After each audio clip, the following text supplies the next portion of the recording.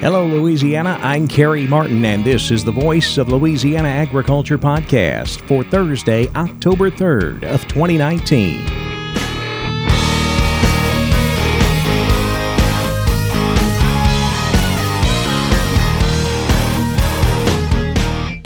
Welcome to the Voice of Louisiana Agriculture podcast, a look at the latest news in Louisiana agriculture. Now, here's the host of the Voice of Louisiana Agriculture podcast, Kerry Martin. It's time to elect a governor in Louisiana. We'll either re-elect John Bel Edwards or elect a new governor. Today, we'll wrap up our three-part series interviewing the three major candidates for governor. We'll visit with Baton Rouge businessman Eddie Rispone coming up later in the podcast. But first, here's a look at news headlines.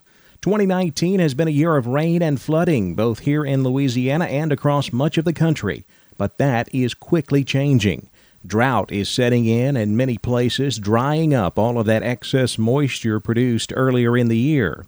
USDA meteorologist Brad Rippey says drought is affecting many areas and many commodities. Looking at some of the commodities that we track for commodities in drought, with some of the drought creeping into the southern and eastern corn belt as we headed into the late summer, corn in drought 8% on October 1st. That is up from 5% 5 weeks ago. Soybean drought coverage going from 4 to 9%, both on the strength of drought in the southeastern corn belt as well as in the mid-south. If you look at broader areas, hay inventory in drought, 19% of the country by October 1st, up from 6% in late August, and cattle inventory in drought more than doubling from 8 to 17% between August 27th and October 1st. Pasture conditions in the southeast are quickly deteriorating. Rippey says Virginia tops the list with 74% of its pastures in poor to very poor condition. And a large number of states also extending into the Midwest reporting at least 40% very poor to poor. That list includes Indiana, Kentucky, West Virginia, and then extending southward through Tennessee, the Carolinas, Georgia, and Alabama. And our neighbor to the west is feeling it as well. Nearly half of Texas pastures are in poor condition. 49%, as well as the Southwest, where Arizona leads at 52%. Here in Louisiana, 18% of our pastures are rated poor to very poor because of drought. U.S. chicken producers have significantly reduced the use of water, farmland, electricity, greenhouse gas emissions, and other valuable natural resources, according to a sustainability report released by the National Chicken Council. The organization says producing the same amount of chicken today as 1965 has 50% less impact on the environment. However, knowledge of the environmental impact of chicken among consumers is low. Only half of respondents to an NCC survey are moderately knowledgeable about chicken's impact on the environment and the strides that the industry has made. A recent conference in New Orleans highlighted USDA's efforts to implement farm-to-school programs in an effort to teach students more about agriculture.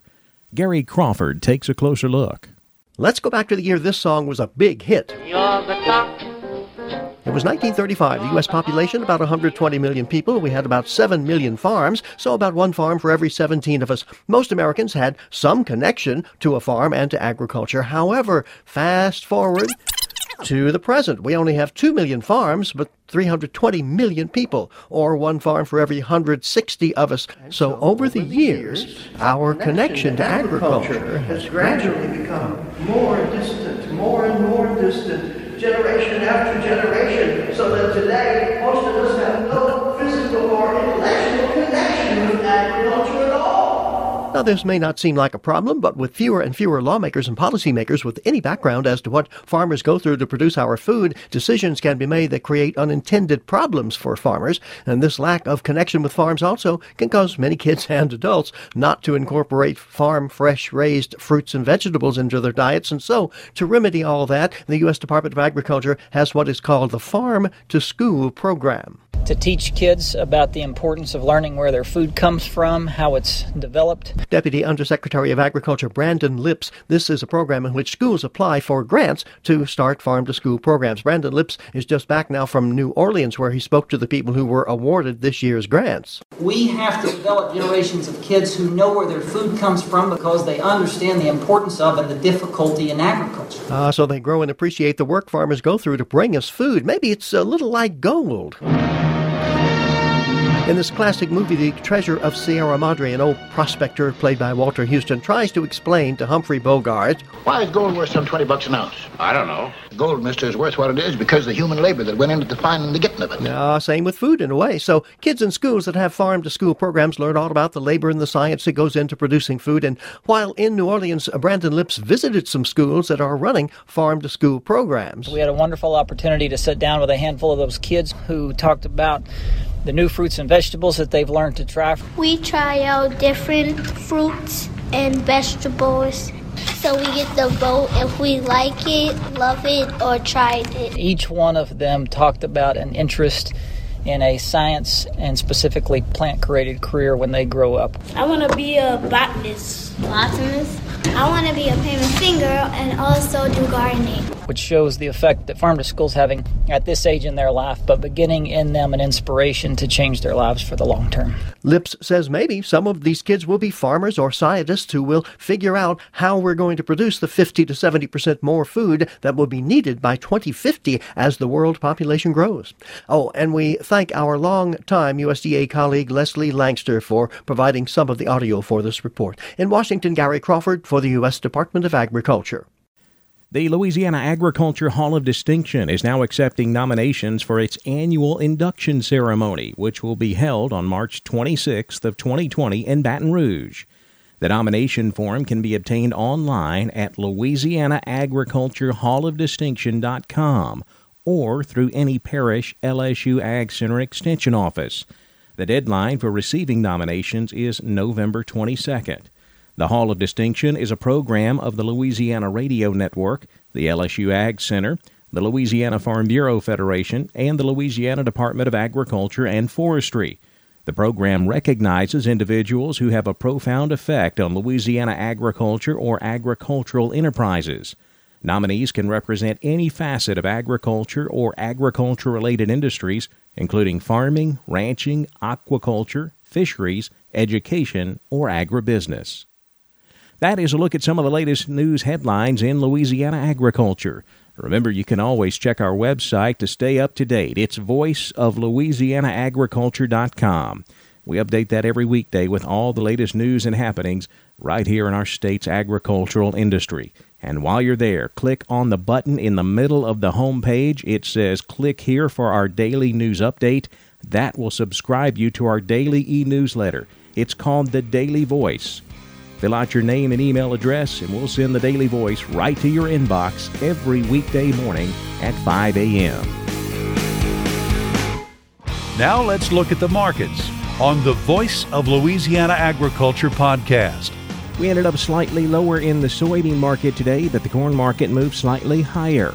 Oliver Slope is with Blue Line Futures on the trading floor in Chicago. We saw the market to get a nice, solid, strong run at the beginning of the week, and I think it's appropriate and healthy for the market to kind of come in here and catch its breath. We achieved a lot of the technical objectives in the grain markets. Looking at corn, we filled the gap at 392 3/4. So from that point, there's some technical resistance, and I wouldn't be surprised to see that lead to maybe a little bit of profit taking for buyers earlier in the week. On the support side of things, 380 to 383 is what we're looking at. This is previous resistance, now becomes support. It's a Fibonacci retracement as well as the 50-day moving average. We continue to be friendly corn over the long term. So if we were to pull back down here, I think this would be an excellent buying opportunity going forward. Obviously, a lot of attention is going to be on weather still, and also kind of what we're hearing is harvest starts to pick up. And right now, the theme is still very early, but the theme has been that a lot of it's just not there like a lot of people thought. So that could potentially spark an additional short covering rally, and we know that funds still have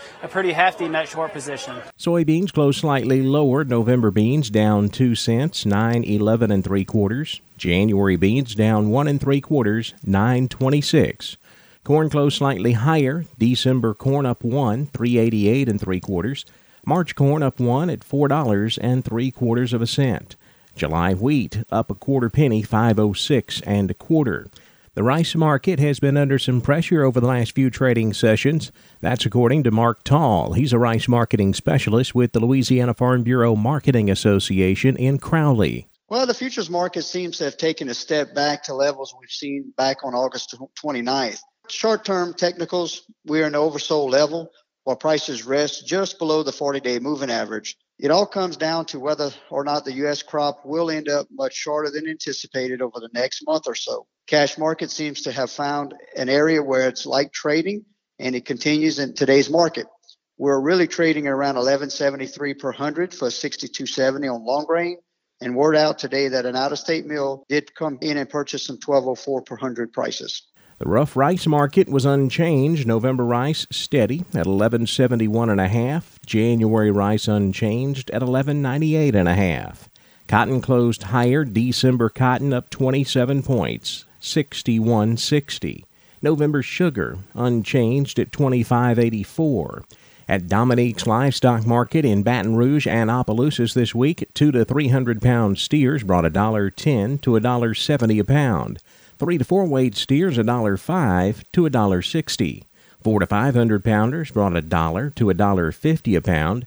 5 to 6 weight steers 90 cents to $1.35, with 6 to 700 pounders bringing 80 cents to $1.30 a pound. Slaughter cows range from 20 cents to 54 cents a pound. Slaughter bulls 55 to 81 cents. On the futures market, we saw higher prices. October live cattle up 75 cents, 106.80. October feeder cattle up 27 at 142.35. November feeders up 42, 142.10. Early voting is underway this week, and the primary is just over a week away. It's time to vote for governor. We'll either re-elect John Bel Edwards or elect a new governor. Today, we wrap up our three-part series interviewing the three major candidates for governor. Today, we talk to Baton Rouge businessman Eddie Rispone. That's coming up next on the Voice of Louisiana Agriculture podcast.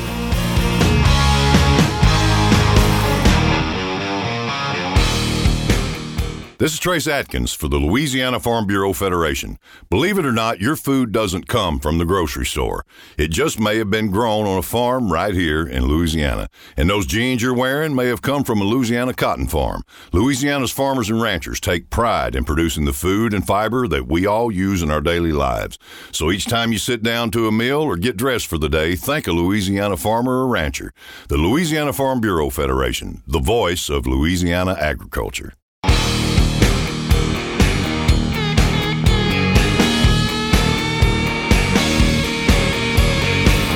The Voice of Louisiana Agriculture podcast. Today we hear from the third major candidate for governor, Baton Rouge businessman Eddie Rispone. Our own Avery Davidson, host of the weekly television show This Week in Louisiana Agriculture, sat down with Mr. Rispone to get to know him a little better and to hear some of his views on agriculture. Here's Avery Davidson with Eddie Rispone.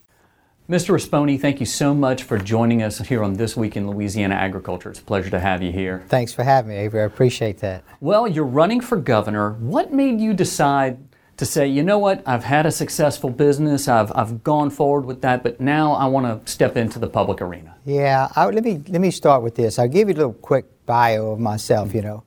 I grew up in North Baton Rouge, where Standard Oil established themselves, I think in 1909. And so I grew up in a blue-collar family of 9 in a 1,000-square-foot home, attic fan, 1 bathroom. At one point, there were 6 children in there, and I always tell people my mother was a saint. And my dad worked at Standard Oil, eventually became humble and all that. And he, so I knew at a very early age if I wanted spending money or transportation or to go to college, I'd have to have a job. So people say, well, how does someone with your station in life, in this stage in life, with 24 grandchildren, decide to run for governor? And what happens when John Bel got elected, of course I was disappointed. But what happened is that in the first session, he tried to cut the budget or defund the scholarship program that allows low-income children to escape failing schools and go to a private school. And it just really got to me. It got bothered me a lot because I spent a lot of time trying to help children get educated. So God knew this was on my heart. And so it got to the point when I was around my children, I would feel, I don't want to say guilty, but I was not doing what God wanted me to do, help these children in a bigger way. And so I went back to my wife and explained that to her. And I asked her, I said, would you mind praying on that again? And she did. And she came back to me several weeks later. I don't remember, it was 5 weeks, 4 weeks, or whatever. And she said, okay, I'm in. I understand. I know what we have to do. And peace came over both of us. And, I tell people when you listen to God and you answer His request, you do have peace. Not that this is not easy. It is a challenge to do this, especially at this stage in life. But we're both at peace with it, and we've committed to do what God wants us to do. And that's to create a future for our children and grandchildren and all of our children and grandchildren in Louisiana. And we deserve that. They deserve that. We should be number one in the South when it comes to jobs and opportunities. And opportunity is a big part of that. And that's what we're here for, to turn this state around. And really, it boiled down to our faith. That's why we're in this race. And people ask me that all the time, and I tell them that's the truth. I'm not afraid to say that, It's not an ego trip. Believe me, it's not an ego trip. This is trying to do what He wants us to do. Tell me a little bit about your connections with agriculture. We were talking earlier about, you do have some pretty close ties. I would say this. My grandparents, are both sides, my mother and father's parents, were strawberry farmers in Tangipahoa Parish, Amite actually. And so my dad grew up doing that with him and his brothers and sisters. My mother did the same thing. They worked out there. So we used to go and be a part of that. And I learned very early age how to pick strawberries and pack them and bring them to the rail station to send them up to Chicago and then all the I guess you call them the fruits and stuff. The bell peppers and things would go to New Orleans most of the time. So my dad always had a garden, so I did those things as well. And I learned those things and work in the garden, follow my grandfather around with a mule and everything else. So it's close to me. It's in our family, the farming side of it. And then just recently, I guess it's been about 6 years ago, I bought some property, timber property. And so I really have learned a lot about that part of the agriculture and what it means and how you plan, you thin the forest and you have to mark the timber. I also learned that, you don't make what you think you're going to make on the timber, and the product goes up and down, and it takes a while. And we've also planted quite a few acres, maybe about 200 acres of soybeans and sometimes corn, for self-consumption for our wild game. So I've learned about the planting and the spraying and what it means to pay for the seed and the fertilizer and all the fuel. You brought up about buying the feed, the seed, the fertilizer, those sorts of things. Currently, those are all exempt from state sales tax. We had a bunch of people looking at those ag exemptions whenever there was a budget crisis in the state. What would you do as governor to help protect those ag exemptions? We will protect those. I was visiting with Brent Alon, and he was one of the senators that stepped in there and said, guys, let me explain something to y'all. And so he's the one that kind of led that charge to get that off the table, to make sure we protect that. You got to keep us competitive. Our farmers have to be competitors with the rest of the country as well. So that's where I look at everything. Louisiana is blessed with great natural resources. And so we have to do everything possible to keep us competitive with the rest of the country. And that's one reason why I want to have the limited the Constitutional Convention, is to make sure we're competitive. Rewrite it and make sure that we're competitive with the rest of the country. Let's talk about infrastructure and rural roads, bridges, and broadband. What would you do as governor to shore up that rural infrastructure? Well, it's all infrastructure. It's really the whole infrastructure of Louisiana. The roads and bridges are in bad shape, and we have not prioritized it properly. And as governor, the first thing we're going to do is we're going to quit spending tax dollars, gasoline tax dollars, on salaries and benefits. We're going to put that back in the roads and bridges like we told the people would do. And so that comes to about $130+ million a year. And so with that dollars, you can parlay it with federal dollars, and we could be looking at $300 to $400 million a year right off the bat. Well, I know a lot of us have been watching TV and seeing the ads, and lots of political ads sometimes don't say the nicest things about people, but I want to make sure this interview ends on a positive note. What are a couple of positive things you could say about the other your opponents in this race? I would say this about both of them. This is John Bell Edwards and Congressman Abraham. Both of them are good family men. Both of them been married to the same lady for a long time. Both of them are like me. They're married over their heads. We're very blessed. And so that's a big deal. They both love their families, and they're solid citizens when they come to their families. Obviously, in John Bell's case, he is totally different when it comes to policy. He is a tax and spend liberal career politician, as I call it. Government can fix everything. You just keep growing government, raising taxes. And so, but I know that it's sincere about him. That's just him. You know, he's a good family man, and you have to respect that. He's also very personable as well, as you probably have already known. Congressman Abraham obviously is the same way. Good quality person, lives, you know, good family man, loves his family and grandchildren like I do. You know, he's been a hard-working person all his life as well, you know. I think he's more of a policy person than he is someone to step in and take over a $30 billion operation. And so I look at it that way. You know, I'm looking at one is policies and one's, you know, different policies, and one has similar policies. But there's only one person here that started a business with three and has almost $400 million in revenues, and really has the skill set to take on a $30 billion operation and turn it around.